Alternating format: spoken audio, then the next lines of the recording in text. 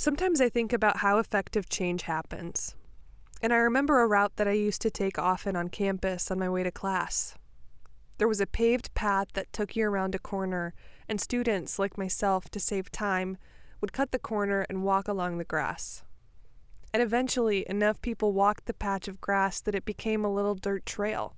And after a matter of months, the university decided to pave it, because it was clearly the better way to do things. And maybe that's how all change works, in a way. You have to have people who are going to find the right direction to go and keep wearing down the right paths, doing what they know is right.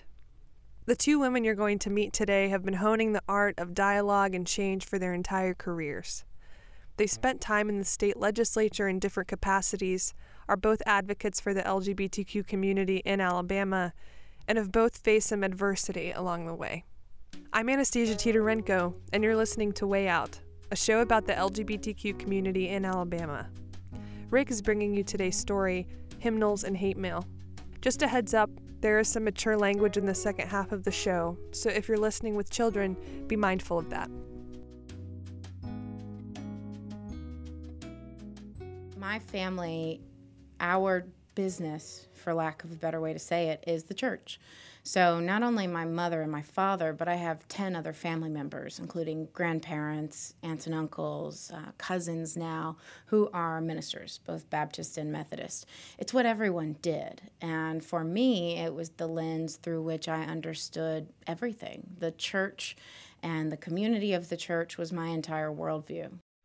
This is Eva Kendrick. She's the executive director of the Human Rights Campaign in Alabama, a political action organization working to bring legal equality to LGBTQ Alabamians.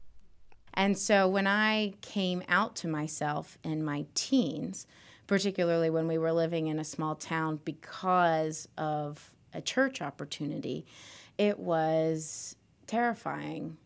And it was terrifying because not only did I no longer understand myself through the lens by which I'd made sense of the world, but now I thought, am I going to cost my family their jobs?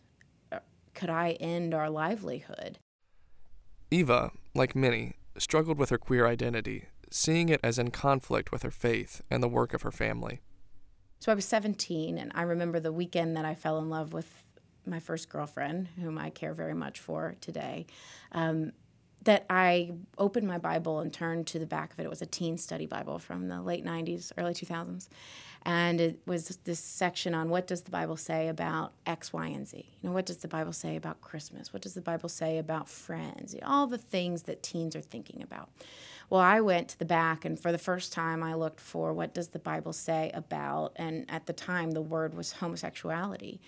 And I remember turning to that page in the back of the Bible and then turning to the subsequent pages indexed there and just weeping because what I was reading said, you cannot be this and fit in the world in which you've been raised. And I just thought, how can that be? How can this part of me that feels so true and honest and free and liberated and joyful be so inconsistent with the trueness and the liberation and the joy and the honesty that I had felt in the church.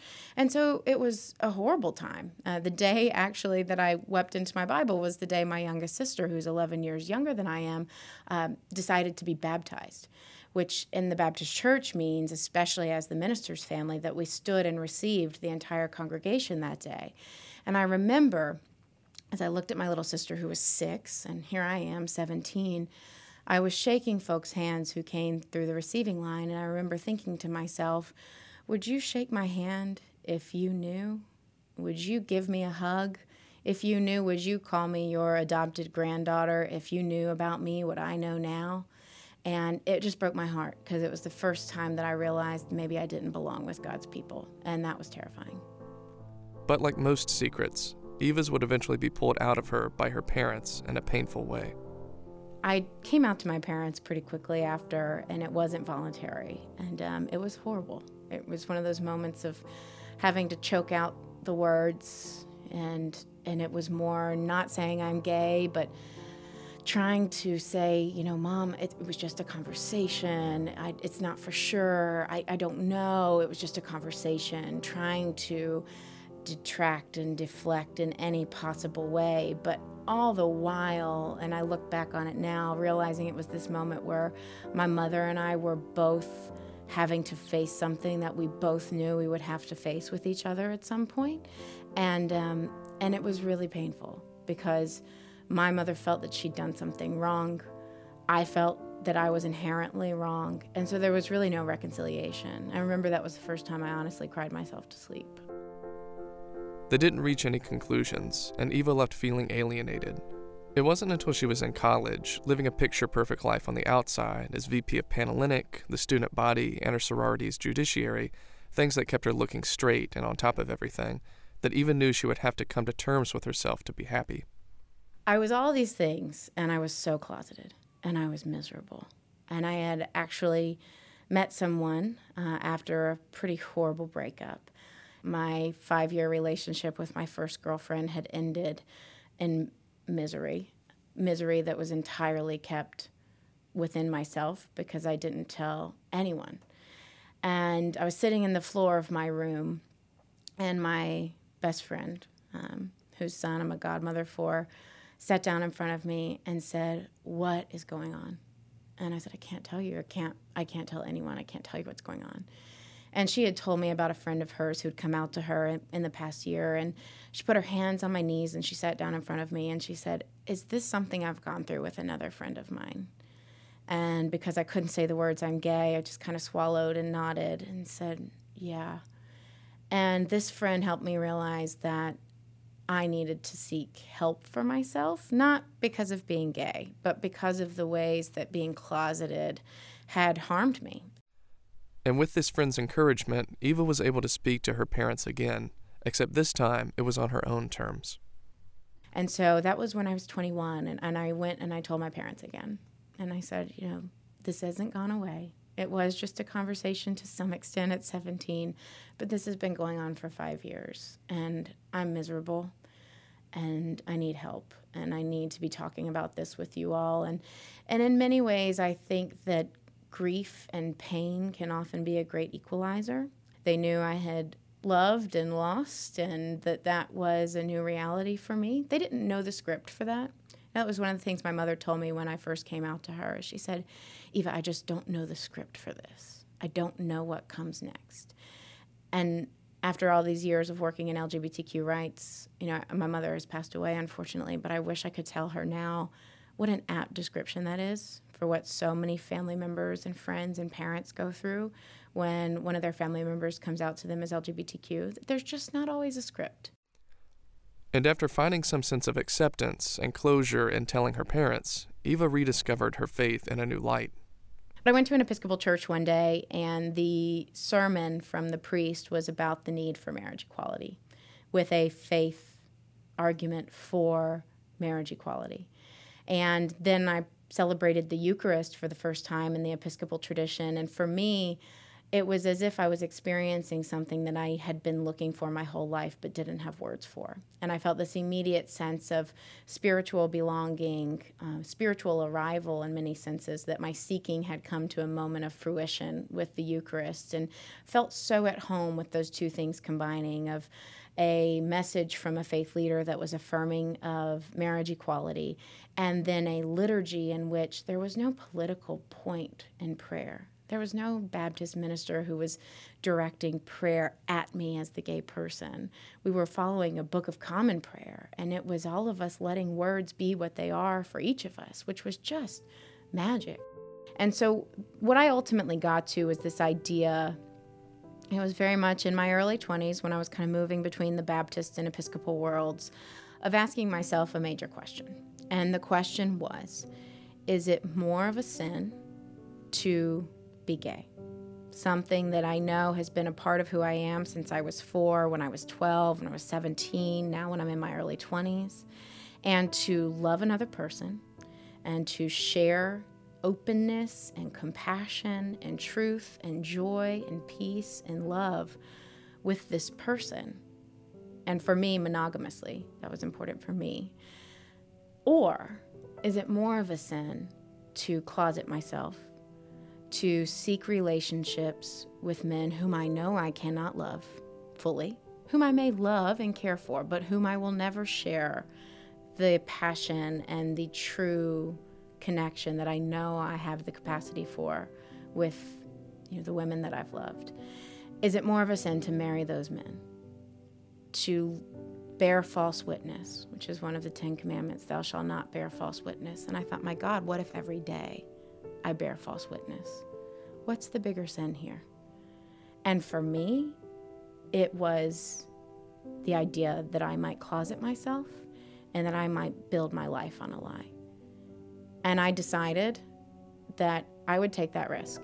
And so if there is a heaven, and if I get there one day and there is a list and someone at the gate says, you chose to be gay, I'm going to have a whole lot of questions. A few years later, Eva met the woman that would be her wife, someone who also shared a deep spirituality and connection to the church. So we got engaged March 17, 2014. We were legally married in a really precious, small family ceremony in Washington, D.C. on May 31st, 2014. And then on September 13, 2014, we had a blessing at Sewanee, which is the University of the South, the Episcopal University for the Southern Diocese. And we were the first and only, actually, same-sex couple to have a religious blessing of our union in All Saints Chapel. And the great part about that is the only, because now couples can have a full marriage, and you don't have to just have a blessing anymore. It's armed with the story of her own personal struggles and tribulations that Eva charges into her work with now. Our mission statement is to ensure full legal equality for LGBTQ Alabamians while changing institutions and hearts and minds through engagement with our corporate and healthcare equality partners, through community development, and through faith outreach. And so what does that mean? That means long-term, big goal, we want to make sure that at the state and municipal levels, there are full legal protections on the books for LGBTQ persons related to non-discrimination in housing, employment, public accommodation, and credit. Even though the Supreme Court passed marriage equality in 2015, LGBTQ people are still not protected in their daily lives. Right now, Alabama is one of over 10 states that doesn't have LGBTQ non-discrimination laws. That means that you can be fired, refused housing, or even evicted for being LGBTQ in Alabama. Now, some employers have adopted non-discrimination policies, and some cities, like Birmingham, have passed non-discrimination ordinances. But in the state at large, there are no policies in place. That's where Eva steps in. And so I work with our legislature, I work with our governor's office, I work with our corporate partners who work at the legislative level to ensure that we fight back against every anti-LGBT bill we see introduced in Montgomery, and that we fight for every possible pro-equality bill that we can introduce and meaningfully build dialogue around. It's going to be a long process, but my friends in Montgomery know that I'm buckled in for the long run, so I think they expect it. Her faith has also allowed her a lot of freedom and leverage in accomplishing the work she sets out to do in the Bible Belt South. I joke a lot that working with ministers and working with legislators isn't that different. They both have constituencies that they are representing. Generally, legislators and ministers are more progressive than the constituencies they represent. And so there's a lot of room for dialogue. And I take many of the lessons learned from my faith organizing years and bring that to my legislative work. The bottom line is no progress happens with legislators without relationship. And this will be my 4th legislative session. I very rarely go into a meeting asking for something. I go into a meeting to say, here is who I am, here's what I can bring to the table, and I want to be a friend and a resource to you. No matter what party affiliation, you represent constituents who identify as LGBTQ, and you certainly represent constituents who know and love someone who is LGBTQ. So let me help you build a language to understand those constituencies' concerns, and let me help you learn to better communicate how you are voting and why you are voting on any issues that affect them in ways that will be relative to them, that they can understand. And that's a conversation that is not partisan. Understanding constituencies is not partisan.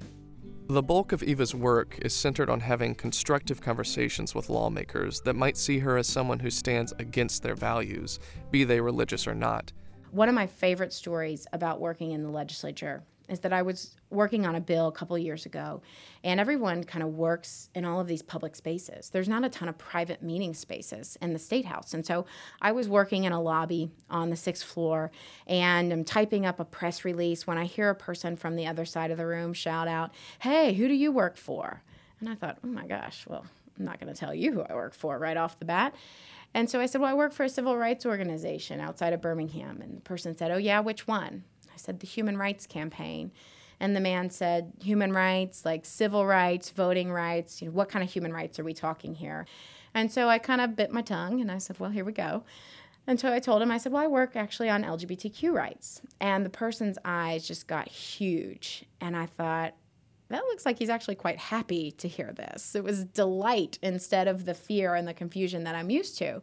So the person walked across the room and introduced himself as a former Republican gubernatorial candidate and asked if he might ask me a couple questions about myself. And since I'm an open book, I said, sure, go ahead.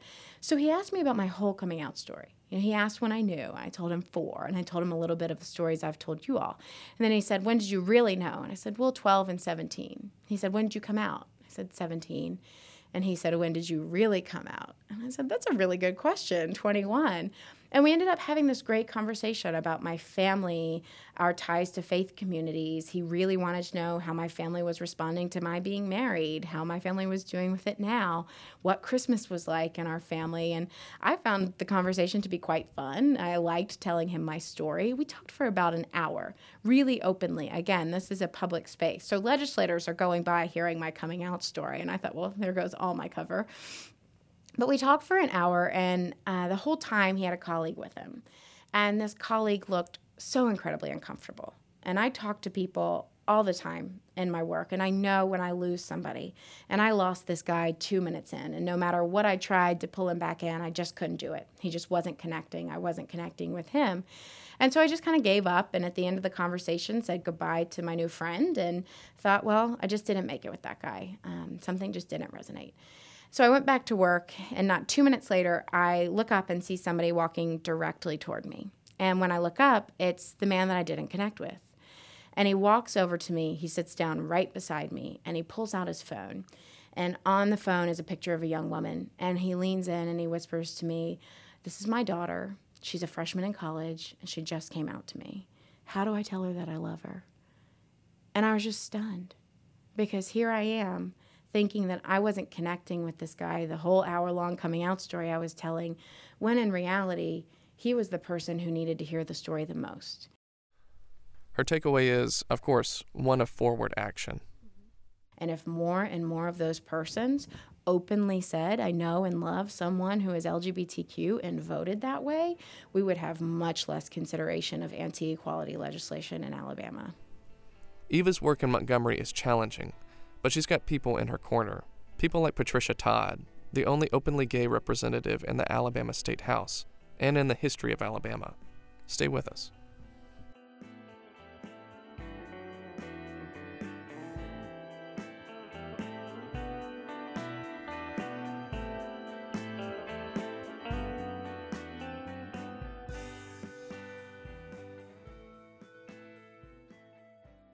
I was born and raised in a small town in Kentucky.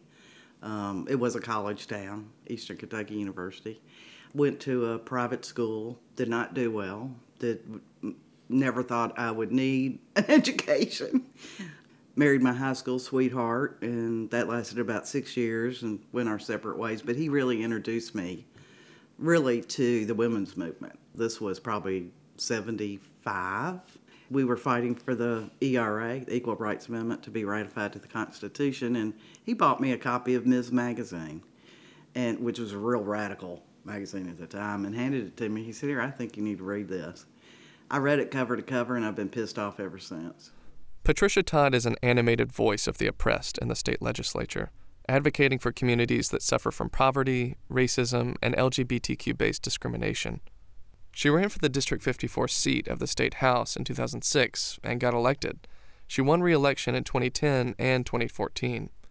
She talked about what motivated her to run and what it's been like as the token lesbian of the Alabama legislature. Had I really thought about that, I probably wouldn't have done it. I knew I could do as good a job as anybody else that was serving. I have a master's in public administration. I've been in politics a long time. I love public policy. But I look back on that and realize I was just happy to be there. I was enthusiastic. I realized that I identified who the stakeholders were in the State House, which are the clerks. And I got to know them. And I have a sense of humor, and I've never met a stranger. That helps. And just started really listening and learning. I never had a negative encounter since I've been in office. Never. People are shocked by that. Now, I know people have said things sort of behind my back, but nothing personal or damning. The speaker at the time, Seth Hammond, told the rest of the members, said, look, she got elected just like all of you, and we will treat her with the same respect we do each other. I know she's a first, but we've been through this before with a first, and we will move forward. And, I mean, they treated me with the same respect they did each other. Patricia also speaks about the importance of promoting equality and fair treatment of LGBTQ Alabamians. Queer community is so different than any other social movement because we are literally everywhere. We are in everybody's family. And neighbors, we're co-workers, bosses, we're everywhere. So our fight is really one of social justice, and that people do not understand who we are. Lots of people think this is a choice. I always say, why would I choose to be gay? I'm discriminated against. I could be a victim of a hate crime. My family might disown me. Now, don't get me wrong, I'm proud to be gay, but I didn't choose it. And the most important thing for me right now, we're gaining ground in non-discrimination, in corporations, healthcare. She jokes that being in the legislature helps raise the awareness of other representatives. I'm the first gay person most of those folks have ever known, they think. But her work comes with heavy responsibilities, especially in trying to move the government forward and sponsoring legislation that would afford the LGBTQ community more legal protections. Her sense of humor and hyper-awareness of state government hypocrisy makes the challenges of her work easier to cope with.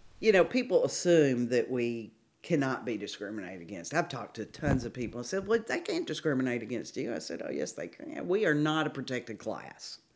Protected class includes race, ethnicity, national origin, religion, gender, age over 45. I said, it doesn't say sexual orientation or gender identity in that. So we're not protected. Yes, we can sue our employer if we believe we were wrongfully terminated, and hopefully they will use the 14th Amendment or other laws to protect us from that discrimination, but it's not a guarantee. It's not a guarantee. That's why we need the Equality Act, which is a bill been introduced in Congress for the last couple of years, that will add us to the Civil Rights Act as a protected class. In the state of Alabama, of course, we don't have non-discrimination policies. Here's another hypocrisy. When I bring this up, that hate crimes were not included in the hate crimes bill, and I've tried to get sexual orientation, gender identity included, and the response from the Republicans is, oh, we don't need that. Every victim should be treated the same. It shouldn't matter what demographic they come from. I'll write that down.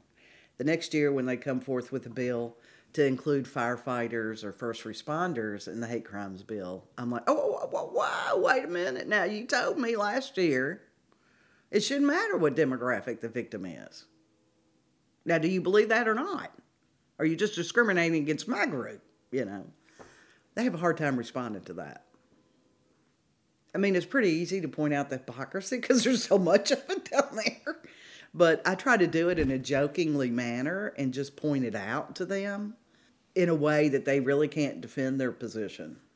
She has also tried to work with the ramifications of HB 24 that passed, the bill allowing for religious exemption of adoption institutions to LGBTQ adopting parents. I mean, I did everything I could to stop the bill and plead with my colleagues. I said, if you vote for this bill, what you're saying to me is I'm not a fit parent. And they would use the argument of, well, These faith-based communities shouldn't be forced to serve people they don't want to. And if you can't get an adoption through Catholic social services, you can go to another one. I said, that's like saying in the 60s, oh, I'm sorry, you can't order a Coke at this soda fountain, but you can go down the street to one that will serve you. Same concept. The protective umbrella of religious freedom upsets Patricia because many of the legislators use it to promote religiously inspired laws that hurt the LGBTQ population. HB 24 is one of many quote-unquote religious freedom bills that's been passed in a few states, Ohio and Mississippi, to name a couple. Well, it's religious freedom. This is the new term we deal with today, which is anything but religious freedom. It allows a religious organization that provides adoption services to deny services to same-sex parents. And my point I tried to make is how many kids we got in foster care? Right now in Alabama, it's about 5,500. And I know tons of same-sex parents that are raising children. And let's look at the facts. Most queer people were not raised by queer parents. So to think that the child's going to be influenced somehow by the sexual orientation of the parents is stupid. It just doesn't bear out.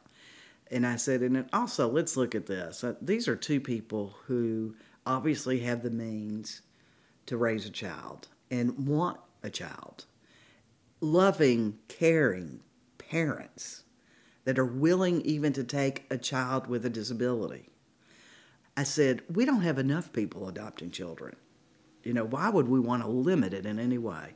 It should be based on the quality of the parents, not any demographic they belong to. And while her time in the government is personally challenging for a number of reasons, her work hasn't always been steeped in negativity, and she's found surprising amounts of acceptance in even unexpected places. I worked for U.S. Steel for 2 years. And I reported to the head of the union and a person in HR. I coordinated a career development program for them. The World Series during this particular year went into extra innings, and I was invited to be on a show that came on 10:30 on Sunday nights. Okay, and I was going to debate this Christian guy who had gone through conversion therapy. We taped this thing, and it was a good interview. It comes on, the World Series ends, this show starts, not even a commercial break. So all the steel workers who'd been watching the World Series now see, and they titled me Patricia Todd, lesbian. And so I come into work the next day, never thinking about it, never thought about it. And I walk into the steelworkers' office, because I always went in there and had coffee with them. And, these are good old boys. And they say, oh, we saw you on TV last night. And I'm like, oh, my God, I'm going to lose my job. And they were like, well, I thought you did great. We don't care who you love. You do a great job for us. We're just going, who cares? Who cares? But it is the South, and we're still struggling with people accepting the LGBTQ community. Patricia sees the heat of this in a number of ways, one being hate mail, which she takes in stride. I get a lot of hate mail, and hate phone calls. When they call me on the phone, I call them back, and they're shocked. But I'm like, well, you're stupid enough to leave a message on my phone. All I have to do is call back and say, hey, John, this is Representative Patricia Todd. And they're like, Patricia is talking to her partner here. Do you have that last letter we got from the best letter? Yeah. I think so. Now, I've got a very thick skin. I have to be in this position. So I just laugh. I think they're hysterical. So it comes like this. Okay. This is pretty typical. It looks like this, and it says, you fat, lesbian faggot with cum dripping lips, you ain't gonna impeach nobody. Get that dildo out of y'all asshole. I'll fire you, lady queer. I am twisted, but I couldn't make that up. So now all my friends start calling me lady queer.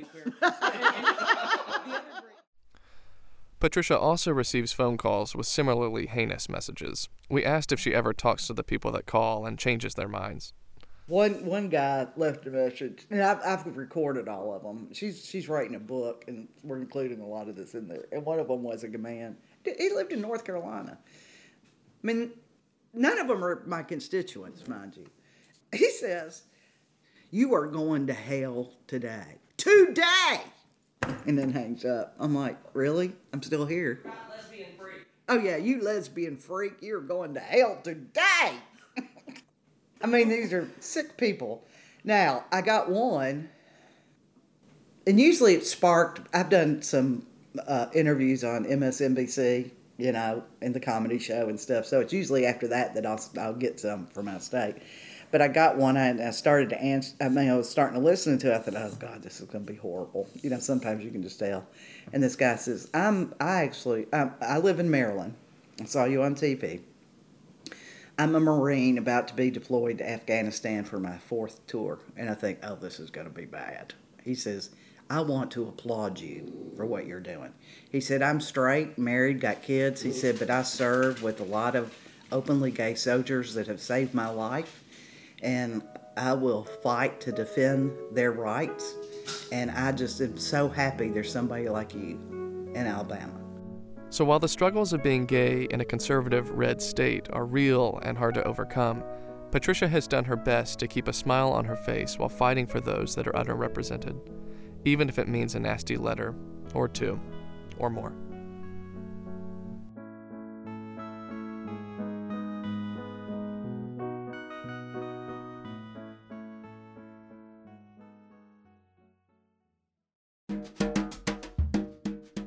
Since this episode was produced, Patricia Todd has left her role as an Alabama state legislator. Thank you for all of the work that you've done, Patricia, and for all that you will continue to do in our state. This piece was produced by Rick Lewis and myself, Anastasia Titorenko. A big thanks to Eva Kendrick and Patricia Todd for being a part of this. To learn more about the HRC, check out hrc.org. Our theme music is All the Colors in the World by Poddington Bear. Other music used was Siesta and Last Dance by Jazar, and Dunes, Solemn Oath, A Gentleman, We Make a Good Team, and Outmoded Waltz by Poddington Bear, who also did our credits theme, Colocate. Special thanks to Dr. Rebecca Ballard, Andrew Grace, Chip Brantley, Paul Kennedy, Allie Thomason, the University of Alabama Honors College, and the Sanford Media Center. If you like what you heard today, share this with someone you know. You can find our page on Facebook at Way Out Alabama Podcast. Please like us, share us, and tell us what you think. Thanks for listening.